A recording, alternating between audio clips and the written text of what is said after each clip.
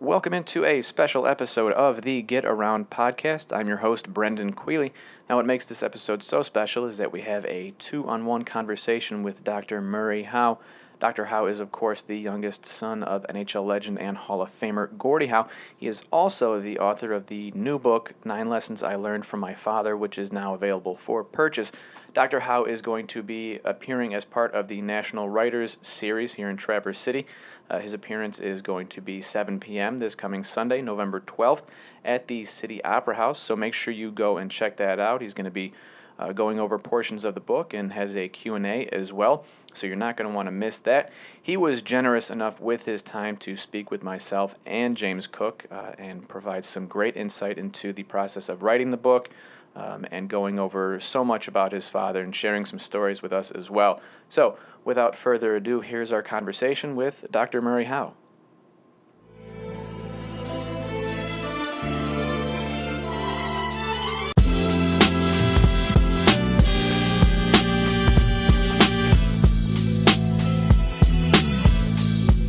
All right, we are now happy to welcome in Dr. Murray Howe, the son of the legendary NHL player Gordie Howe. Dr. Murray Howe, how are you doing? Oh, I'm doing fantastic. Thanks for asking. How are you guys? We're doing great. Again, thank you so much for taking some time out of your day. I'm sure you are a very busy man. Oh, it's my privilege and pleasure. Thank you. So we wanted to talk to you about your book, 9 Lessons I Learned from My Father, because you're going to be in Traverse City, I believe it's November 12th at 7 p.m. at the City Opera House. Is that correct? That is correct. Wonderful. So the process that you went through writing this book, I know that it began just hours after your father passed away, and you were asked to write the eulogy. How did you expand from that into what has become a wonderful book? Well, when my dad passed away in June of 2016, a few days after that was Father's Day, and I woke up on Father's Day, and I was just crushed that I could not hug my dad and tell him how much he meant to me. And I always planned something really fun for him on Father's Day. I would take him out fishing or golfing or whatever he wanted to do and just make a day of it. And the fact that I couldn't have him right there with me, it really just left me with an emptiness. I said, what could I do for him? What could I give him? And I thought, what would be better than just putting down on paper what he stood for and who he was as a man and as a father, and really keep his spirit alive and just carry on his legacy of being incredibly kind, amazing person. And so that was the genesis, really, for the book. I imagine you got a lot of positive feedback from that. Did the idea for the book spawn from the actual eulogy itself, or afterwards when people gave you feedback on it?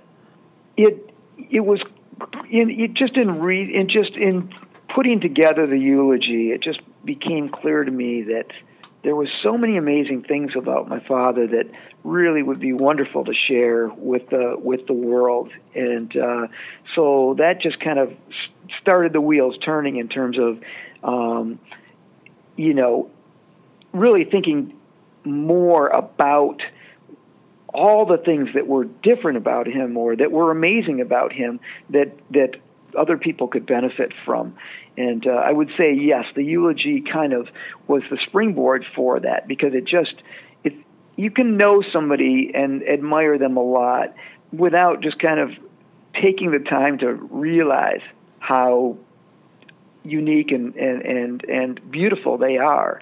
And the more I thought about him, the more I realized how much there was to underneath the surface that could be explored. And so that was the beginning. Now, I know the process of writing a book can be emotional no matter what the subject is, but with what you were dealing with in the death of your father, what was that emotional journey like? I mean, I'm sure there was sadness, but a lot of happiness, laughter, contemplation, and things like that. Could you kind of, in your own words, take me through that emotional journey? And I'm sure you were speaking with family members, friends about your father as well. It was really it was a catharsis for me. It was a way of dealing with my loss and keeping my father going. And I always felt that in writing this book, it was my way of sharing him with the world, but as this process has gone along, I've realized that it was really, it's become the world sharing my father with me, because everyone I talk to has a Gordie Howe story. If they ever met him, they remember every detail, and just what an amazing experience it was for them. And it's just wonderful to be able to hear all of those stories and just imagine even further how unique he was and how much he impacted all of those people. And so I just have loved hearing all of that and learning so many things about him that I never realized. I feel like I could write 5 more books about him just as I've gone along after my book was completed, just because there's just so much to him and so many wonderful stories. And it's just been a beautiful process, and it continues as I do appearances and as people read the book and they contact me and say, I have to tell you this about your dad that you never knew, and that type of thing. And it's been phenomenal, just kind of keep his spirit going that way. I was going to ask something about to tell a story about the book, but I guess I'll have people get the book and figure that out for themselves. What was one of those things that you had to leave out of the book that maybe didn't fit in there, that was one of those stories that you maybe kind of wanted to put in there, but it just didn't fit? Wow. Well, I had to whittle it down to 230 or 240 pages. So there was a lot that I had to leave out. There was so many precious stories to me that I just couldn't tell. One of the most special ones to me that I just didn't have room for, we did a fishing trip in 2011 where I took my son Gordie as well as my father Gordie, and we went up to northern Saskatchewan to a place called Twin Falls Lodge.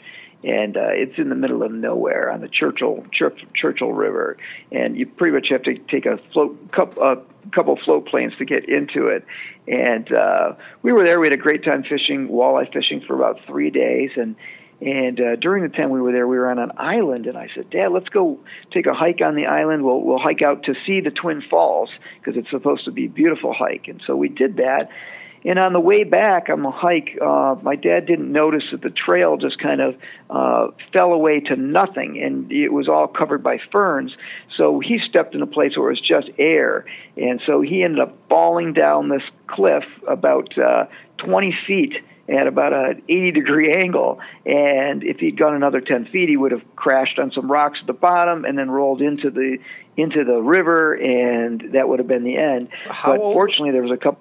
How old was he? This is when he was 80. Oh. This was when he was 80. He survived 86. A 20-foot fall when he was 86? Yes. Yeah. Man, he is a bad man. I mean, in a good way, he's a bad man. He is tough. It was unbelievable. And the only thing that saved him was there was 2 birch trees that were perfectly parallel, and they caught him and cushioned him like a hockey net. And because he's so good at falling, he was able to roll. So it wasn't a straight drop, but it was about an 80-degree angle. I mean, it was like a double black diamond, run. So he crashed against those trees. He had protected his head, so he didn't hit his head, but his arms, he had pretty much had those up to protect his head. So all the skin on his arms just got shredded off by the time he'd hit the bottom. So I kind of made my way down to where he was, assessed his injuries. He didn't injure his neck or anything like that, but he was just bleeding profusely because he was on blood thinners at the time. So I tore my shirt off and was wrapping his arms up, his bloody arms up, and then we had to figure out how to get back up this hill. So that was because we couldn't go down because that was basically water and there was nowhere to get out. So we would have had to swim for a half mile to get back to shore where we could get up. So that wasn't going to happen. So we had to climb back up this hill by grabbing roots, and I just kept pushing his fanny to get him back up the hill. It took us about a half hour to get up, but we were able to do it. And we finally make our way back to the lodge, about another hour hike back. And at the lodge, everybody just gathers around. They can't, Gordie Howe is injured and blah, blah, blah. We went through the whole medical kit to rebandage his injuries. He looked like a mummy. But one of the oldsters there said, "Wow, this might be the only time in my life that I could take Gordie Howe."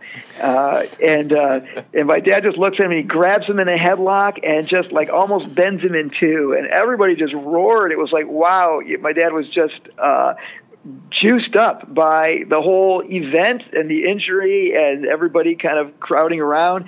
And so anyway, you could just see from that, he didn't lose his sense of humor. He wasn't complaining about his injuries at all. They were still kind of oozing. And the following morning, we wake up and I said, "Dad, I know you're still kind of bleeding, and if you don't want to go fishing, that's perfectly fine." And he said, "Well, I'm going to be down at the boat and I'll meet you there, or I'm going by myself." So we go fishing. But here's the part that really moved me. We fished for a couple hours in the morning, and then the fishing guide was a First Nation Cree tribe member, and he said, "Gordie, I hate to impose, but I have to tell you that our entire tribe just worships you. You are our hero, and I know that so many people on the tribe would love to meet you at Stanley Mission, which is their kind of headquarters there." And my dad just put down his fishing pole and he said, "Well, let's go." So he just sacrificed the fishing for the day. And he said, and we took the boat over to Stanley Mission, and we met most of the people from the tribe there, and he spent the whole afternoon just signing autographs and posing for pictures. And that was his focus, was just his needs didn't matter. It was what everybody else wanted was most important to him. That's an incredible story, and I'm so happy that you're able to share it with us. You can kind of laugh and joke about it now, but how terrified were you when your father fell down those 20 feet? When you're a physician, you learn to not panic. You learn to assess the situation and make a plan. And so my first thought was let's make sure he's alive.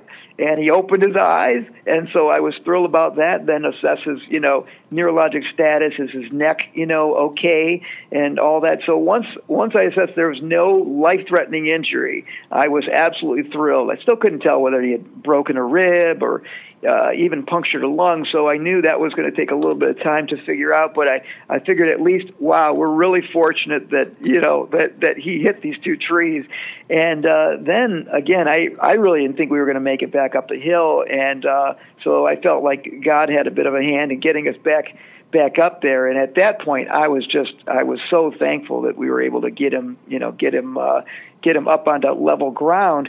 And then my next thought was, oh, my brothers are going to kill me because they adore my father, and they would have said, well, why did you have him out on that hike to begin with? It's too dangerous out there. But it just didn't seem as dangerous as it was. But in the end, I just was really thankful that he was okay. And he's the kind of man who, he'd never hold a grudge or say, why are you doing this to me or whatever. He was very thankful at the end of that day that we had, were able to have done all the exciting things that we did. Well, that's certainly one way to bond with your father, I would say. And you just spoke about your two brothers, and I kind of wanted to ask you about them. Did you have a different relationship with your father and then your two brothers, considering the different paths that the three of you took? I did. It was interesting because my brothers, they were more like teammates, really with him. So they bonded with him in that way. And also, they were much more his size. I mean, I'm 5'6" and 140 pounds and kind of a lightweight. And, they're pushing, 210, and, Marty's 6'1", and they're big boys. So we related to my dad in a different way. He really knew that I was not going to be super competitive in most sports, but I adopted my father's sense of humor and his joie de vivre, which was really most important to him in the end. he didn't make too much of his hockey accomplishments. He was more about just enjoying each day and reaching out to other people. So we had that in common. I want to get back to the book here real quick. Chapter 8, the lesson is staying positive. And as someone myself who has, kind of at certain points struggled with doing that, and I'm sure everybody else out there has also struggled with that, did you find that was one of the more rewarding parts of the book to write, or one of the more challenging things for the lesson for you to continue to kind of implement on a day-to-day basis?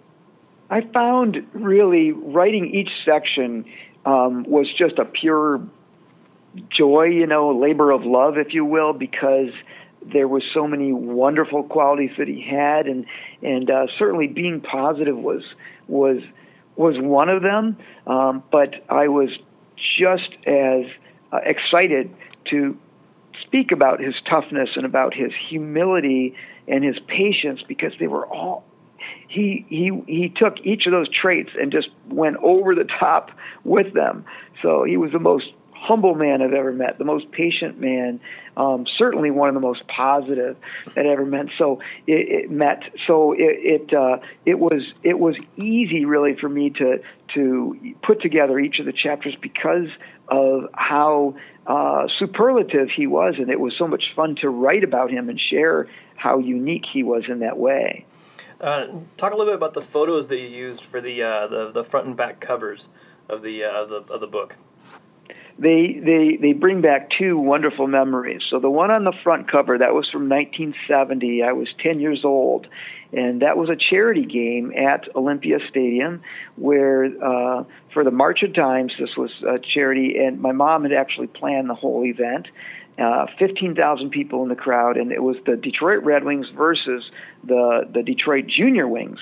My brothers were 15 and 16 at the time, playing on the Junior Wings, and my dad was traded to the Junior Wings for the game, and then my Uncle Vern also played. So we had 5 Howes all playing together, and you can imagine what a thrill that was for a 10-year-old to be there playing alongside my dad and my brothers. And obviously, I was out of my league and out of my element, but they had the whole thing rigged so that I was to score the winning goal in the closing seconds of the game, and the crowd just roared. They just thought that was the best thing ever, and it was really one of the highlights of my life, was to be out there on the ice, and even just sitting on the bench there with my dad, and he'd be pointing out, next shift, go out, go in that position, and I'll get the puck over to you, and just kind of instructing me on what was happening on the ice at each moment, like watch that player, and it was a phenomenal memory. And the photo on the back is one of the rare photos where it's just my parents and I. That was really unusual. As the baby of the family, there was almost always all my other siblings in the picture, or it'd be just me and my father or me and my mother. But to have the three of us together was really unusual. And it was taken, believe it or not, up at Jimmy Hoffa's cabin. Yeah, that's interesting. Jimmy Hoffa was actually a big Gordie Howe fan, and his sort of adopted son, Chucky O'Brien, was also a huge Gordie Howe fan, and he and his wife had taken my family up to visit this cabin.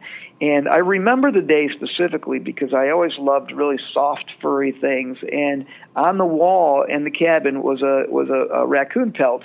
And I was just feeling it. I was only 5 years old at the time. And Chucky O'Brien said, "Oh, you like that?" I said, "Yes." And he said, "Well, it's yours." And he took it down off the wall. So for many years, I had Jimmy Hoffa's raccoon pelt in my toy box. And But it was really fun being up there with my parents, kind of just experiencing this beautiful place. This was before we ever had a cabin of our own, And if you look at that picture closely, you'll notice my dad isn't really kind of holding, onto me gently. He's actually shoving me down with his hand and trying to put me off balance. And I've got my arms behind me trying to hold onto his legs so I don't fall over, because that's how he was. He was such a prankster that, he'd stick his finger in your ear, or he'd grab your back of your pants and put you off balance, or, he'd do anything just to get a rise out of you. And that's, he just made it fun. Well, Dr. Howe, I want to thank you again. Before we let you go, I just wanted to ask one final question. How does it feel to be a part of the National Writers Series coming up in the next week here? I am so honored and so excited to do it. I hope we get a packed house there, because I think anybody that goes there, I think that they're absolutely going to come away as a different person. I think that they're going to love everything that they see, and hear. I think it's going to really move them. We're going to be showing a rare video that's never been seen in the United States about my dad at the very beginning, and then I'll be doing some readings in a Q&A session, and so I am really, really excited about it. I think anybody that goes will be really thrilled that they did. Well, again, that's an evening with Dr. Murray Howe that is set for 7 p.m. on November 12th at the City Opera House here in Traverse City. Dr. Howe, again, thank you so much for taking time out of your day to speak with us. My pleasure, James and Brandon. Brendan, I really, really appreciate it. All right, have a good one. Thank you again. Great. Thanks. Take care, guys. Bye.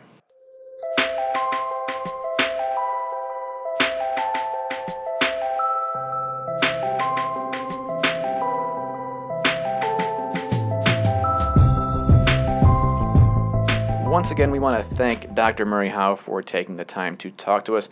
Dr. Howe, again, is going to be appearing as part of the National Writers Series this coming Sunday, November 12th at 7 p.m. at the City Opera House, where he will be discussing his book, 9 Lessons I Learned from My Father. Now, if that conversation right there was any indicator, I'm sure that's going to be a great night and certainly worth your time, so make sure you get out there and check that out. Thank you so much for listening to this special episode of the Get Around podcast. As always, I am your host, Brendan Quealy, and please enjoy the rest of the week.